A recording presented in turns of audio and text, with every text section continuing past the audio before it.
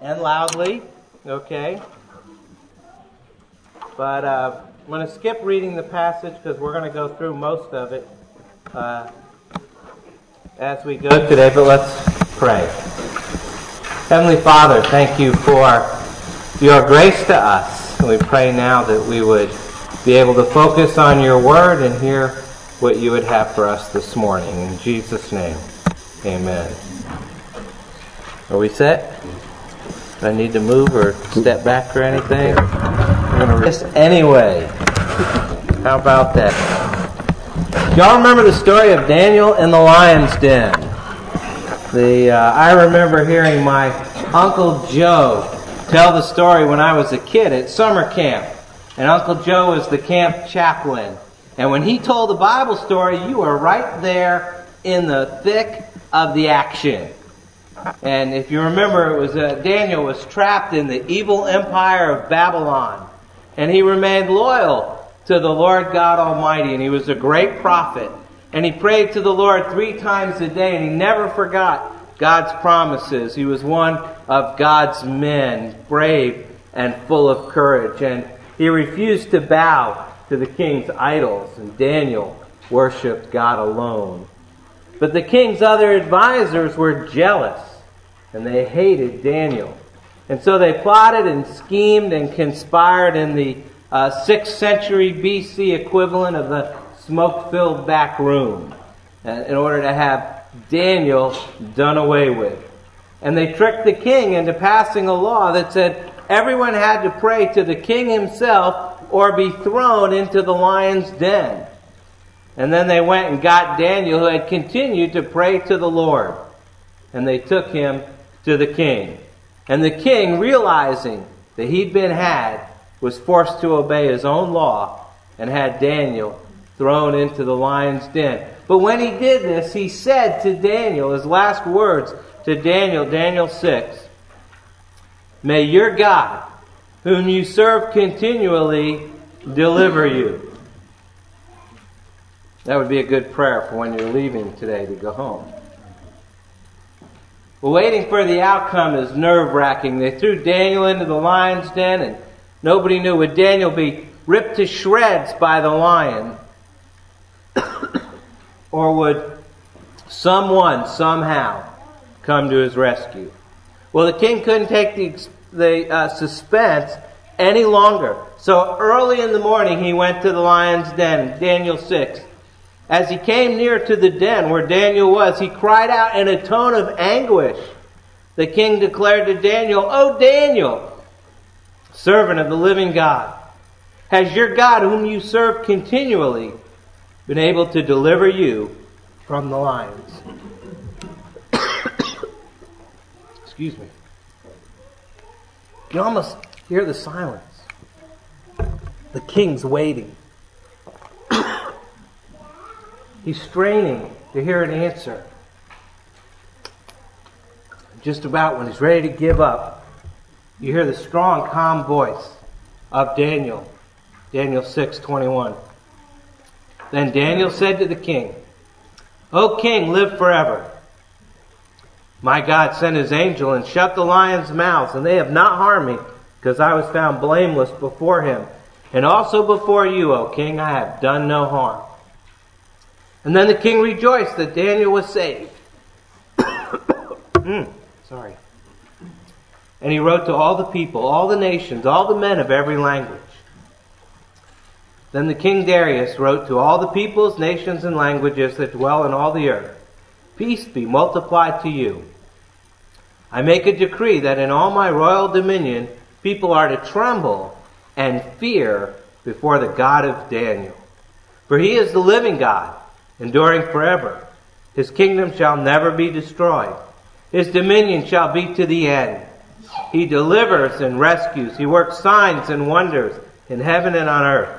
He who has saved Daniel from the power of the lions." I share that story with you because in the Bible, Daniel's not the only one that gets thrown into the lion's den. We're in John 7, the last 6 months of Jesus' life. And for that time period, Jesus is in the lion's den. in a lion's den of evil men intent on taking his life. But as we see here, Jesus will ward off their accusations, point out their hostile attitudes, and close their objecting mouths. So coming to the text today, you want to turn there in your Bibles. It's also in the outline. Starting at verse 1 of John 7, we see that Jesus faces the lions, his brothers. The lions, his brothers.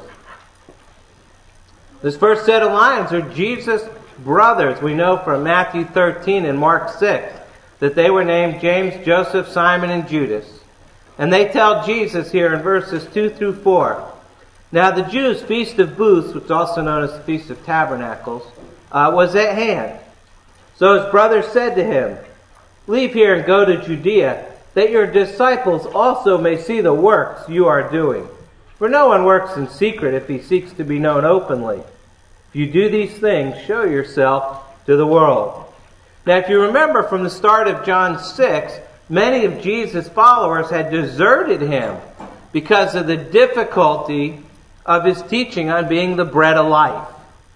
And so now his brothers step in thinking they're going to fix this situation.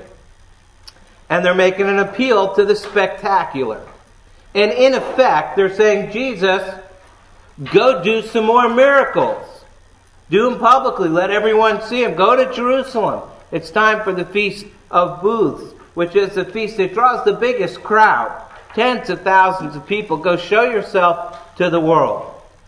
However, we saw in verse 1, it said after this, Jesus went about in Galilee. He would not go about in Judea because the Jews were seeking to kill him. So apparently the impact of Jesus' ministry has now brought about the situation where there were people in Jerusalem who were waiting to kill him. The religious leadership have already made up their minds about Jesus, and they want him out of the picture. And Jesus knows this. He knows if he goes to the feast and makes a big spectacular entrance, he's placing his life in danger. But his brothers don't care about that. We know from verse 5 where it says, "For not even his brothers believed in him." They're not motivated by faith. And again, essentially, what they're saying to Jesus is, so what? Jerusalem is against you, big deal. You can do all kinds of neat stuff, shouldn't be a problem. Go anyway. Jesus, if you want to be the big shot religious performer, you got to go to Jerusalem. What are you afraid of? You need to do things the way we think you should do things. How about it, Jesus? Go to Jerusalem. We dare you. Now, they didn't actually say, we dare you. But I think we might. And I think it's implied when they say, leave here and go. Show yourself to the world. They're challenging him. Now, one of the things I learned when I was in the Army, if you're sent on a special mission, and in particular a rescue mission, timing is everything. Timing is everything. And that's how Jesus answers his brothers here. In verse 6 he tells them, Jesus said to them, "My time has not yet come, but your time is always here." And that tells us two things. First, there's a right time. And second, the timing is dependent on God. And sometimes we want to do things according to our own schedule. We don't want to wait on the Lord in his timing.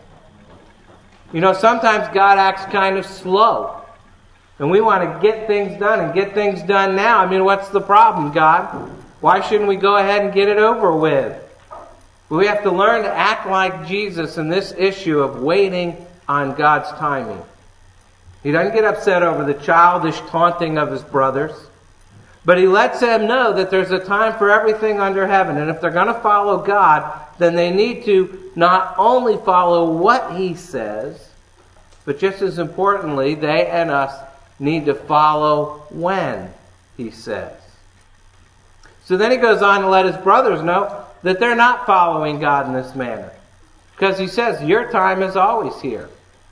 You don't care about the when. You don't care about God's timing. You're not dependent upon God. You're doing whatever you want to, whenever you want to, and you're not seeking God's timing.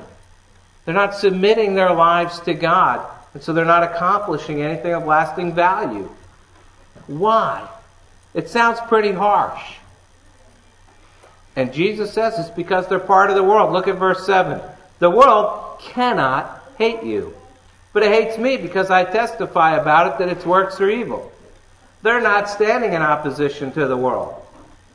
They're not following God's will. They didn't listen to God's word. They didn't recognize it when it came. They can't perceive it when it's standing right in front of them in the person of Jesus Christ. They've divorced themselves from God's timing, so any time will do. And all appointments that ignore God's timing are in the eternal scheme of things insignificant. Jesus goes on to say, starting at verse 8, "You go up to the feast, I am not going up to this feast, for my time is not yet fully come." After saying this, he remained in Galilee. But after his brothers had gone up to the feast, then he also went up, not publicly, but in private. See, they wanted a public display by a public figure.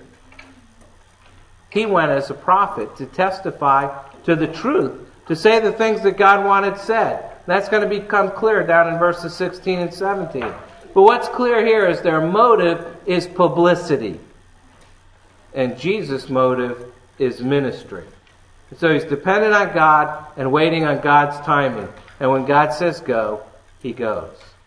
But when he gets there, he has to face another group of lions. In this case, it's the lions, the Jews, starting in verse 11. Because the Jews, the religious establishment, the religious leadership, not talking about all the people, they're in a conspiracy against Jesus. They had come to the feast to take action against him.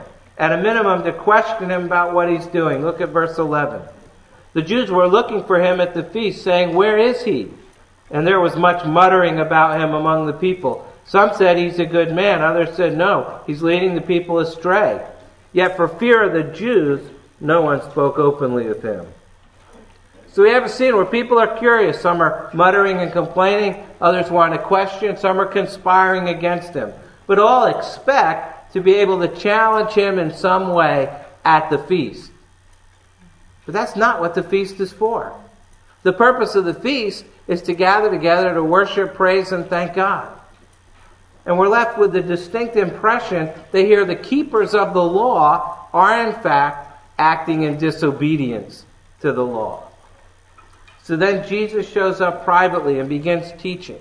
And they find out about it, and they're really not happy with that, starting at verse 14. About the middle of the feast, Jesus went up into the temple and began teaching. The Jews therefore marveled, saying, "How is it that this man has learning when he has never studied?" And what they meant was he hadn't studied at the temple. He hadn't studied under a rabbi. He hadn't learned the scriptures from them. And so they're upset. What are his credentials? How does he know so much? Where does he get the authority to teach like this? And so they had a lot of questions, very few answers, and a certain amount of resentment. Picking up at verse 16, Jesus answered them, "My teaching is not mine, but his who sent me. If anyone's will is to do God's will, he will know whether the teaching is from God or whether I'm speaking on my own authority." And so Jesus challenges them right back to listen to what he's actually saying. And he tells the professional followers of God that if they're really following God, if they're really trying to do God's will, then they'll know if his teaching is from God or if he's acting on his own authority.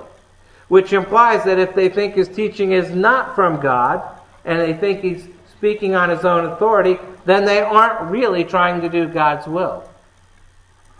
And then to dig a little deeper, he points out that they're acting in a totally self-centered manner. Verse 18.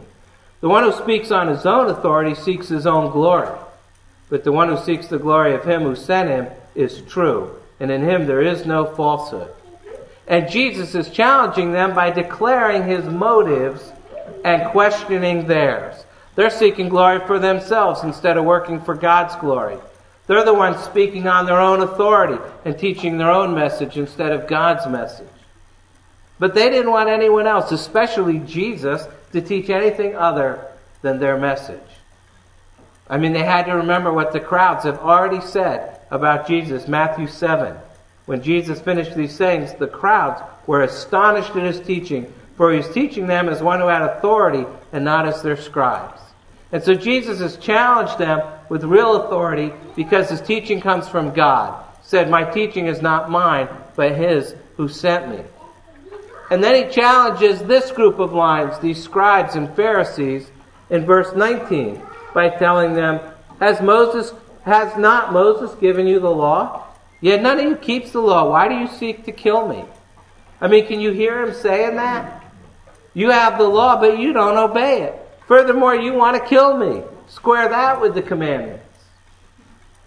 It leads us back to their contention in verse 15 when they say, how does this man have learning? He's never studied. And the key point in this part of the text is that Jesus' teaching is God's teaching. What Jesus taught was divine wisdom from God, in which God sent him, Jesus, to tell you, the Jews in the crowd. As we saw earlier in John 5, not only is Jesus one with the Father in works and one with the Father in judgment, but he's one with the Father in his teaching. And so in one sense, he's letting them know that they're right. His teaching is not from men, it's not from the rabbis, it's not from the scribes, it's not from the Pharisees, it's from God. His teaching has not come from other readers of the Word, but from the author of the Word. And so it should be for us as well. We need to be studying his teaching on our own. And through his Holy Spirit, Christ will teach us. But you say, we do learn from another reader of the Word. We learn from you. That's true. But you cannot know if what I say is biblical unless you're reading and studying the Bible for yourself. Listening to a sermon on Sunday isn't an adequate substitute for a personal, regular Bible study. And Jesus draws that point out, verse 17. If anyone's will is to do God's will, he will know whether the teaching is from God. Jesus is telling them and us that doing God's will is a deliberate choice. It doesn't just happen. You must will to do his will. But you can't choose to do God's will if you don't know what it is or where to find it. So you have to look for it. And the only place you can look for it is in God's Word. God communicates with us through his Word. And therefore we must know his Word in order to know his will. Then you can be a little bit more sure of what his will is and a little bit more sure that you're being led by the Holy Spirit in choosing, in willing to do his will. And that's what Jesus is telling the people here in John 7. He's challenging them. Check it out for yourself. He's saying, you do the investigating of who I am, what I've done, what I've said, and you decide. It's no different today. You have to make up your own mind about whether Jesus' teaching is in accord with the revealed Word of God in Scripture. And then you'll know. And you'll know, as it says in John 14:6, that Christ is the truth. And as it says in John 17, that God's Word is the truth. But he's not out of the lion's den yet. He's got one more group of lions to face. Verse 20, the lions, the crowd. Well, the crowd responds to what Jesus has said about the Jews not keeping the law and about wanting to kill him with a cry of their own. It's in verse 20. The crowd answered, you have a demon. Who is seeking to kill you? You can almost hear him challenging Jesus' contention here that he's living under the constant threat of violence. I mean, they're saying, come on, Jesus, what are you talking about? I mean, have you lost it? You're crazy. You're nuts. You're demon-possessed. Nobody's trying to kill you. We're not going to do anything like that. And yet, little do they know, a short 6 months later, they're going to do exactly that. And nail Jesus to a cross. And so, but Jesus ignores their taunts and challenges their understanding. He reminds them of how upset they were when he healed the lame man on the Sabbath, the last time he was in Jerusalem. Verse 21. Jesus answered them, I did one deed and you all marvel at it. Moses gave you circumcision, not that it is from Moses, but from the fathers, and you circumcised a man on the Sabbath. If on the Sabbath a man receives circumcision, so the law of Moses may not be broken, are you angry with me because on the Sabbath I made a man's whole body well? And again, Jesus is telling them, I did one miracle and you marvel. But then you're upset because I did that miracle on the Sabbath. And you're more upset about healing on the Sabbath than you are grateful for the healing in the first place.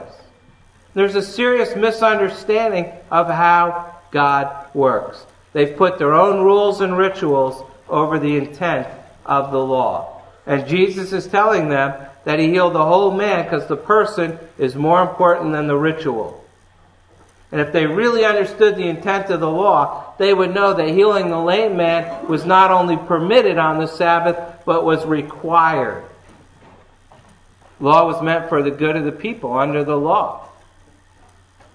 Good deeds, deeds of necessity, piety, and mercy, as the Westminster Confession would phrase it, they are not merely allowed, but they ought to be done on the Sabbath.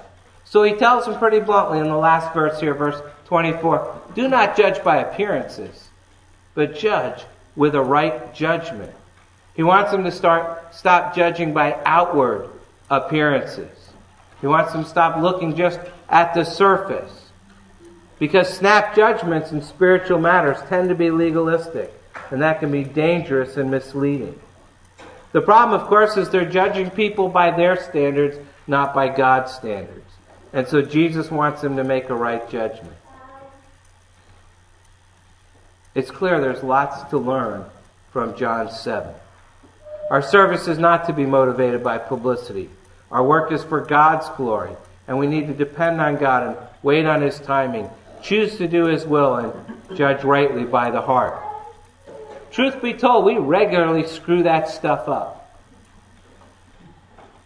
It's easy to lay it out here and say this is all the stuff Jesus is teaching us about. But we regularly screw that stuff up. Mark Driscoll, who's the pastor of a church in Seattle, writes about an incident that happened to a young woman in his church who's an artist. Says, there's a goth girl in my church, white face, black clothes, red lipstick, lots of jewelry. And she went to hear an evangelist speak at a friend's youth group. And this guy, in the middle of his talk, looked at her and said, I can see a spirit of depression in you. I can see a spirit of suicide and despair. God can deliver you. She went up to him afterwards and said, why'd you say that? And he said, well, just look at you. She was like, really? That's all it takes to interpret my whole existence. Just 30 seconds in light of Almighty God, just because I'm wearing black. And it turns out this young woman is not only a Christian, but lives in a women's ministry house, leads a small group, is going through a foundational theology class, and is preparing to go to Bible college so someday she can become a youth pastor. Say, right, she's actually a wonderful woman of God, very mature in her faith. Regarding her appearance, she explained to me it's just an artistic expression.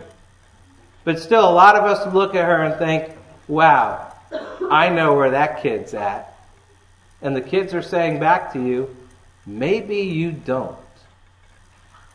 And as our culture continues to fragment and become increasingly pluralistic, entertaining the notion that we're the authority figures, we've been educated, we can interpret and decode you, we can give you what you need, comes across as great arrogance.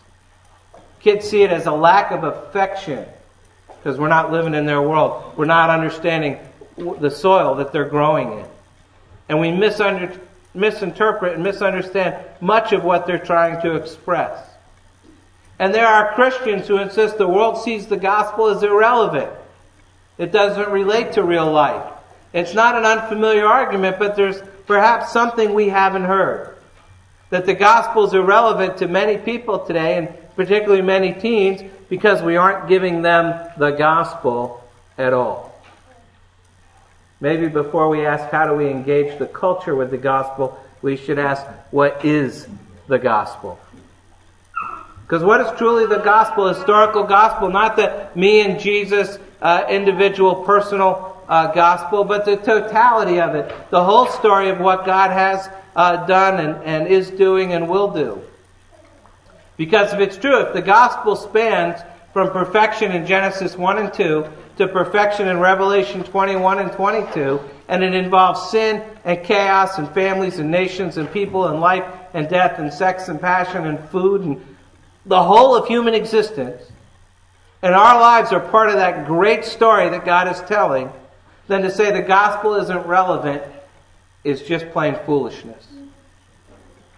And that's exactly why when we try to sell Jesus as just a personal Savior just for you, to a world that's becoming wrapped around a holistic and community-based approach to life, we hear people say, I don't need just a personal Savior. And the gospel becomes irrelevant because God is no longer big enough. God isn't Lord over everything anymore. He's not involved in all that we are anymore. And young people are screaming at us today that I want a God who's bigger than me. We don't talk about the whole of life. You know, we fragmented our culture. Supermarket does food, politicians do politics, Hollywood does entertainment, the church does the soul. We just get this disembodied little chunk. Historic Christianity, the entirety of God's story, has to take the lead in our minds and our hearts. If it does, we will see some incredible things happen. It's time to say the gospel is everything. The whole story of God for the whole people of God. Simply put, it's time to tell the truth. Now, I have a great story here about William Wilberforce, but I think I'm going to save it for next week. He says, make a right judgment. That's how he ends. And we make a right judgment, we start by getting the gospel right. That's how we start. Let's pray, and then I'm just going to dismiss you, and we will drive home safely. And very slowly. So, okay? Let's pray. Heavenly Father, thank you for the privilege of being here and hearing your word. Now we ask you to deliver us safely to our homes and our families. That however long it takes, however slow we need to drive, get us home in one piece. Father, and we pray we would not forget the lessons here of facing opposition,